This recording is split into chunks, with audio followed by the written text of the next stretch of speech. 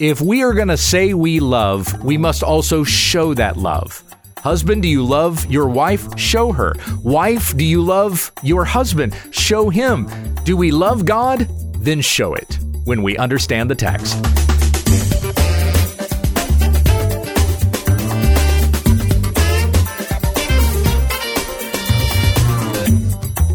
This is When We Understand the Text, teaching through a New Testament book on Monday, Tuesday, and Wednesday, an Old Testament book on Thursday, and a Q&A on Friday. With our Old Testament study today, here's Pastor Gabe. Thank you, Becky. We come back to our study of the Song of Songs. We are halfway through.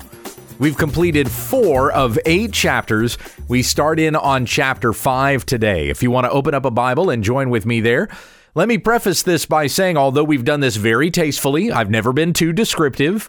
Nonetheless, this is some mature subject matter, so you'll want to listen to this first before your younger ears hear it.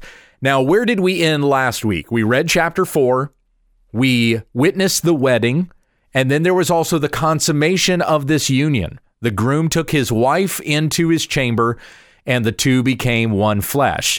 Now, that was only suggested. It wasn't described, because they're going in with one another at the end of chapter 4, and then at the start of chapter 5, the man describes having been satisfied after a night of lovemaking. There are a lot of people that think that the Song of Songs is erotic poetry, but it's really not. It's not descriptive of the act itself, only suggesting things that take place. It's no more descriptive than, like say in Genesis 4:1, where it says that Adam knew his wife Eve and she conceived and gave birth to Cain. Well, you know what happened there. It didn't have to describe it for you. So at the beginning of chapter 5, the man expresses his delight, having known his wife and received his fill. And the language that he used here expresses that he is very full and satisfied. So let me begin with that. Like I said, I read this verse last week, but let's start with that once again. This is the husband speaking. There's another line at the end of verse 1, which I'll explain once again. And then the bride speaks with like a completely different setting that starts up in verse 2. So first of all, here is Song of Songs 5:1. I have come into my garden, my sister, my bride. I have picked my myrrh along with my balsam. I have eaten my honeycomb with my honey. I have drunk my wine with my milk. This is the language that he uses to say that he has had more than his fill and he is completely satisfied. I've picked my myrrh with my balsam. I've eaten my honeycomb with my honey. So I ate the honey and I had the comb too. I have drunk my wine with my milk. And then the last line here is not the line of the groom. It may be the line of the wedding party, but as I described last week, I believe it to be the blessing of God. Now, it could come through the voices of the wedding party or the others that were with the groom and the bride. It could be the Lord speaking through them, but nonetheless, this is the voice of God blessing this union of this man to this woman. And we read these words, eat, friends, drink and imbibe deeply, O lovers. The Lord blessing this union and having given the gift of sex, that a husband and wife may enjoy this intimacy with one another in the marriage bed. That's exactly the people and the place that God has given this for.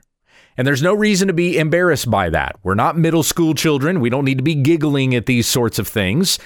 It's a wonderful thing for a husband and a wife to enjoy each other in this way, to desire one another's bodies, to continue to nurture that desire and that intimacy with one another. It's important that I mention that, in fact, because things are going to take a bit of a turn here as we go into the next part of Song of Songs. But let me just remind you once again of the words that we read in Proverbs 5:18-19. Let your fountain be blessed, and be glad in the wife of your youth. As a loving hind and a graceful doe, let her breasts satisfy you at all times. Be intoxicated always with her love. It is okay for you to be in love with your spouse. Even find them attractive and maybe dream about when you can be intimate with your spouse again. That's not lust. That's a good thing for a husband and wife to desire one another in such a way. Speaking of dreams, we're going to jump into another dream here. So from the bride, we have witnessed a daydream, and then there was a night dream. What we read about next is something of a nightmare. Let me begin by reading in verse 2. We'll go through verse 8, where the dream is described for us, and then we'll go back through our text. So this is the woman, the wife, speaking here of her dream in Song of Songs 5, beginning in verse 2. I was asleep, but my heart was awake. A voice. My beloved was knocking. Open to me, my sister, my darling, my dove, my perfect one. For my head is full of dew, my locks with the damp of the night. I have taken off my long-sleeve garment. How can I put it on again? I've washed my feet. How can I dirty them again? My beloved sent forth his hand through the opening, and my feelings moaned for him. I arose to open to my beloved, and my hands dripped with myrrh, and my fingers with liquid myrrh on the handles of the lock. I opened to my beloved, but my beloved had turned away and passed by. My soul went out to him as he spoke. I searched for him, but I did not find him. I called him, but he did not answer me. The watchmen who go about in the city found me. They struck me and wounded me. The guardsmen of the walls took away my shawl from me. I call you to solemnly swear, O daughters of Jerusalem, if you find my beloved, what will you tell him? Tell him that I am sick with love. And then the others are going to speak up in verse 9, and they're going to respond this way. What is your beloved that he is more than any other beloved? O most beautiful among women. What is your beloved that he is more than any other beloved, that thus you call us to solemnly swear? Now that's a completely different reaction than the others have had previously in the poem. Like I said, this is an unusual dream, even a nightmare. So we'll explain those things as we go back through this. So verse 2, she says, I was asleep, but my heart was awake. This is just another way of saying that she was dreaming. She was asleep, but there's things going on in her mind, desires that she still feels in her heart. And have you ever witnessed this in a dream where there's something that's happening in the dream and you want to go to it or you want to do something in the dream, but you can't? Like the desire is there, but you can't make yourself do it in the dream. Because it's like you just have to sit back and watch the cinematic scene take place in your dream. You're there, you're that person, you're witnessing these things, but you can't seem to make those things happen, right? So that's what the woman is kind of experiencing here. She's witnessing something she wants to do, a desire for something, but she can't make herself do it because it's all part of the dream. So she's asleep. My heart is awake, she says. A voice. My beloved was knocking. Well, wasn't she asleep in bed with him? We don't really have any sense of time changing here. Like has time moved on? Is this still the same wedding night?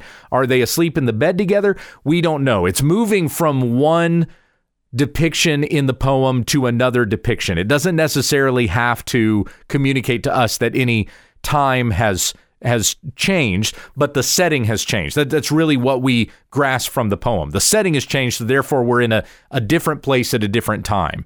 So we've gone from the wedding to the night of consummation, and now we're in a dream. Doesn't mean it's the same wedding night. It's just a different setting, so it's a different time. So the groom comes to her saying, open to me, my sister, my darling. This is all a dream, so it's all very symbolic. My dove, my perfect one. He's called her that several times. Called her a dove, that she is gentle to him.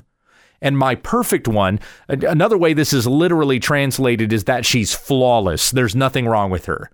So they're married, husband and wife, still sees her as perfect. Even in her dreams, she hears him say that of her. For my head is full of dew, he says. My locks with the damp of the night. There's a desire. That's what's being depicted here.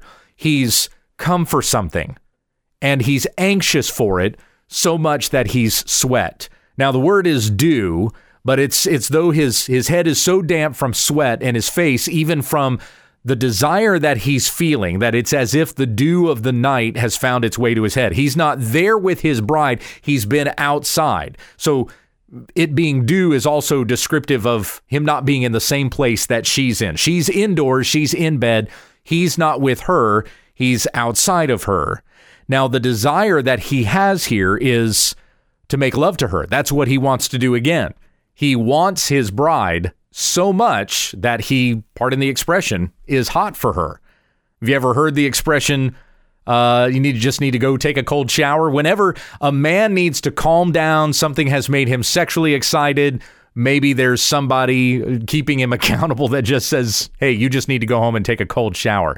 Well, that's what you might say to a guy just like this. But in his case, the only thing that's going to satisfy his longing and his desire is his wife. But in this dream, she does not want him. Going on to verse 3, she says, I have taken off my long-sleeved garment. How can I put it on again? I have washed my feet. How can I dirty them again? I mean, this is her saying, I've made myself ready for bed. I'm in bed. I've cleaned myself off. Why would I get up and go to the door and potentially make myself unclean for my bed again? Now consider the next line, verse 4. My beloved sent forth his hand through the opening, and my feelings moaned for him. Now that might sound rather suggestive, but don't think of this in a Western world, American, modern day sort of a way. The door handle was often not a handle itself. It was an opening in the door with a latch, and you would lift up on the latch. So he's lifting his hand, or he's putting his hand rather in the opening, and he's lifting up on the latch, but he cannot open the door because the door's probably barred from the inside. So she hears him doing that, trying to get in the door. And where it says my feelings moaned for him, there are other translations that may say something to the effect of my heart went out for him, or my heart felt for him, or something to that degree. It's really that the seat of her emotions was moved for him. Because when she feels, or she hears him trying to get in, she feels guilty. He wants me, but I'm not putting any effort to be with him. In fact, I'm being lazy in bed and saying, hey, I've already gotten ready for bed. I don't want to mess myself up again. And so she puts him off, feels him or hears him trying to open the door, and yet her feelings moan for him. It's an expression of now she feels guilty for not giving her lover what he wants. And so she says in verse 5, I arose to open to my beloved, and my hands dripped with myrrh, and my fingers with liquid myrrh on the handles of the lock. Now that means now she's ready. She's made herself ready. And now she's willing to share herself with her lover again. Now all of this is happening in a dream, so we don't have the picture of her going over to her vanity, getting her myrrh out. She's not sighing and exasperated. Fine, I'll get myself ready. No, she gets up, and the fact that her hands are dripping with myrrh, and even when she touches the lock of the door, the myrrh that's on her hands, the fragrant ointment that she is wearing, even gets on the lock, demonstrates that she's ready for him. Now her desire in her heart is even for him, just as his desire is for her. But when, verse 6, I opened to my beloved had turned away and passed by. She waited too long. And he's not there anymore. He realized, I'm not going to get my satisfaction here. Now, if you'll remember back to her previous dream, the previous night dream, she was looking for her beloved. She could not find him. Where did she go to find him? She went to the city. Now, we've not seen them in the city at all up until that point in her dream. They always had been out, either on the hillsides or out pasturing the flocks or in the grove of trees, wherever she was envisioning them being, or them talking about meeting up together someplace. But it was in her dream that she goes running into the city. Why? Because she thought his interest, his desire had gone after someone else. They waited too long. They didn't get married soon enough, so now his heart's gone after another woman. In the book of Proverbs, the father warns the son about going down the street at night to that woman's house, the woman who will destroy your life if you go if you go walking by her way. So he warns the son not to go that way. So here we are still in the wisdom books, and we have that same sort of a picture. Her concern that he's gone into the city, maybe to find another woman to satisfy him. So we're going to have the same thing happen here in this nightmare of hers. The man wants to come to her. She hesitates, does not entertain his desire right away. Finally, when she desires him like he desires her, he's gone. And where does she fear he is gone? To go find another woman in the city. Now, he never does, and that's never the picture of his character in Song of Songs. This is an upright and just man. He's holy. There's really no blemish about him ever being described in Song of Songs. This is a good man that she has married, but it's her concern. It's her thoughts getting the better of her in this situation. She's even experiencing a jealousy. We're going to see later on in Song of Songs, in the midst of their marriage, that she has a jealousy for him, afraid that, he's gone out to pasture sheep and he's among the lilies, she will say, which means he's out there with the other maidens. Is he going to desire one of them more than he desires me? Perhaps there are some women, some wives out there who can relate to that, with a concern for their husband and wondering, is he not going to find me attractive or desirable anymore? Here in this nightmare, this woman is feeling that way about her man. She did not satisfy him as she believed she should have, and now he's gone away. I opened to my beloved, but my beloved had turned away and passed by. My soul went out to him as he spoke. I searched for him, but I did not find him. So almost kind of like, you've seen this in some movies where a character may be in a dream state and they hear a voice in the distance and they're going after the voice, but they cannot find the person. That's kind of what's being described here. My soul went out to him as he spoke. I searched for him, but I did not find him. We've had this searching for one another all the way through Song of Songs. Here they're married and still searching for one another. That journey, that quest for each other continues even in marriage. And there will be years and years that you will spend with one another and still be trying to find one another or figure each other out. There may be situations that you have yet to encounter as a husband and a wife that you don't know how the other one's going to react or respond, or how this is going to try your marriage, any of those other things with these kinds of scenarios that you have yet to face. And so there will be, in those moments and in those circumstances, a searching for one another again, looking for one another's hearts, trying to figure out what the other one is thinking, navigating these circumstances and these situations together. That is a journey that we take together in our marriages, and we're always journeying together. There's always a sense in which we're searching for one another and finding out something new about the other. There's still things that I find out about my wife that are absolutely fascinating, but that just keeps the marriage adventurous. It's great to still discover things about her, and she thinks the same thing of me as well. So there's a constant searching that's going on. Now, we can translate this spiritually as well. This is what's going on between this husband and this wife. But translate this into our relationship with Christ. We're constantly seeking after Christ. Now, he doesn't seek us, but we seek him. He has already found us and brought us to himself. He has already known us from before the foundation of the world, is said in Scripture. But we will continue searching for Christ in our lives, not in the sense that we need to find him, but there are things that we will continue to find out about him as this love and this relationship that we have with our Lord grows and deepens. And there are things that he is going to show us about ourselves, things that we don't even know yet about ourselves, because those circumstances that he is going to try us in have not yet come. Now, like the bride has done here, there are times when we will hesitate, when the Lord has called us to something and we won't do it. We may have the desire for it. Perhaps in our heart we want to do it, but we don't do it. We hesitate, and then we feel guilty about it. We know that the Lord is calling us to obedience. We know that there is something that he is telling us to do, but we don't do it. We delay, and delayed obedience is disobedience, my friends. And so we will feel guilty as a result of that, and we will begin to doubt even our own relationship with God because we haven't been obedient. You could probably say this of your spiritual walk. The moments that you have most doubted the assurance of your salvation has been when you haven't been faithful in prayer or Bible study or attending church, or you've even been entertaining the passions of your flesh and you've been in sin. In any of those moments, you are most likely to doubt the guarantee of your salvation. Come back to the Lord. Come back to his word. Be reminded of the promises that are given to us in Christ Jesus. He who died and rose again, ascended into heaven, is seated at the right hand of the throne of God, where he intercedes for us before the Father.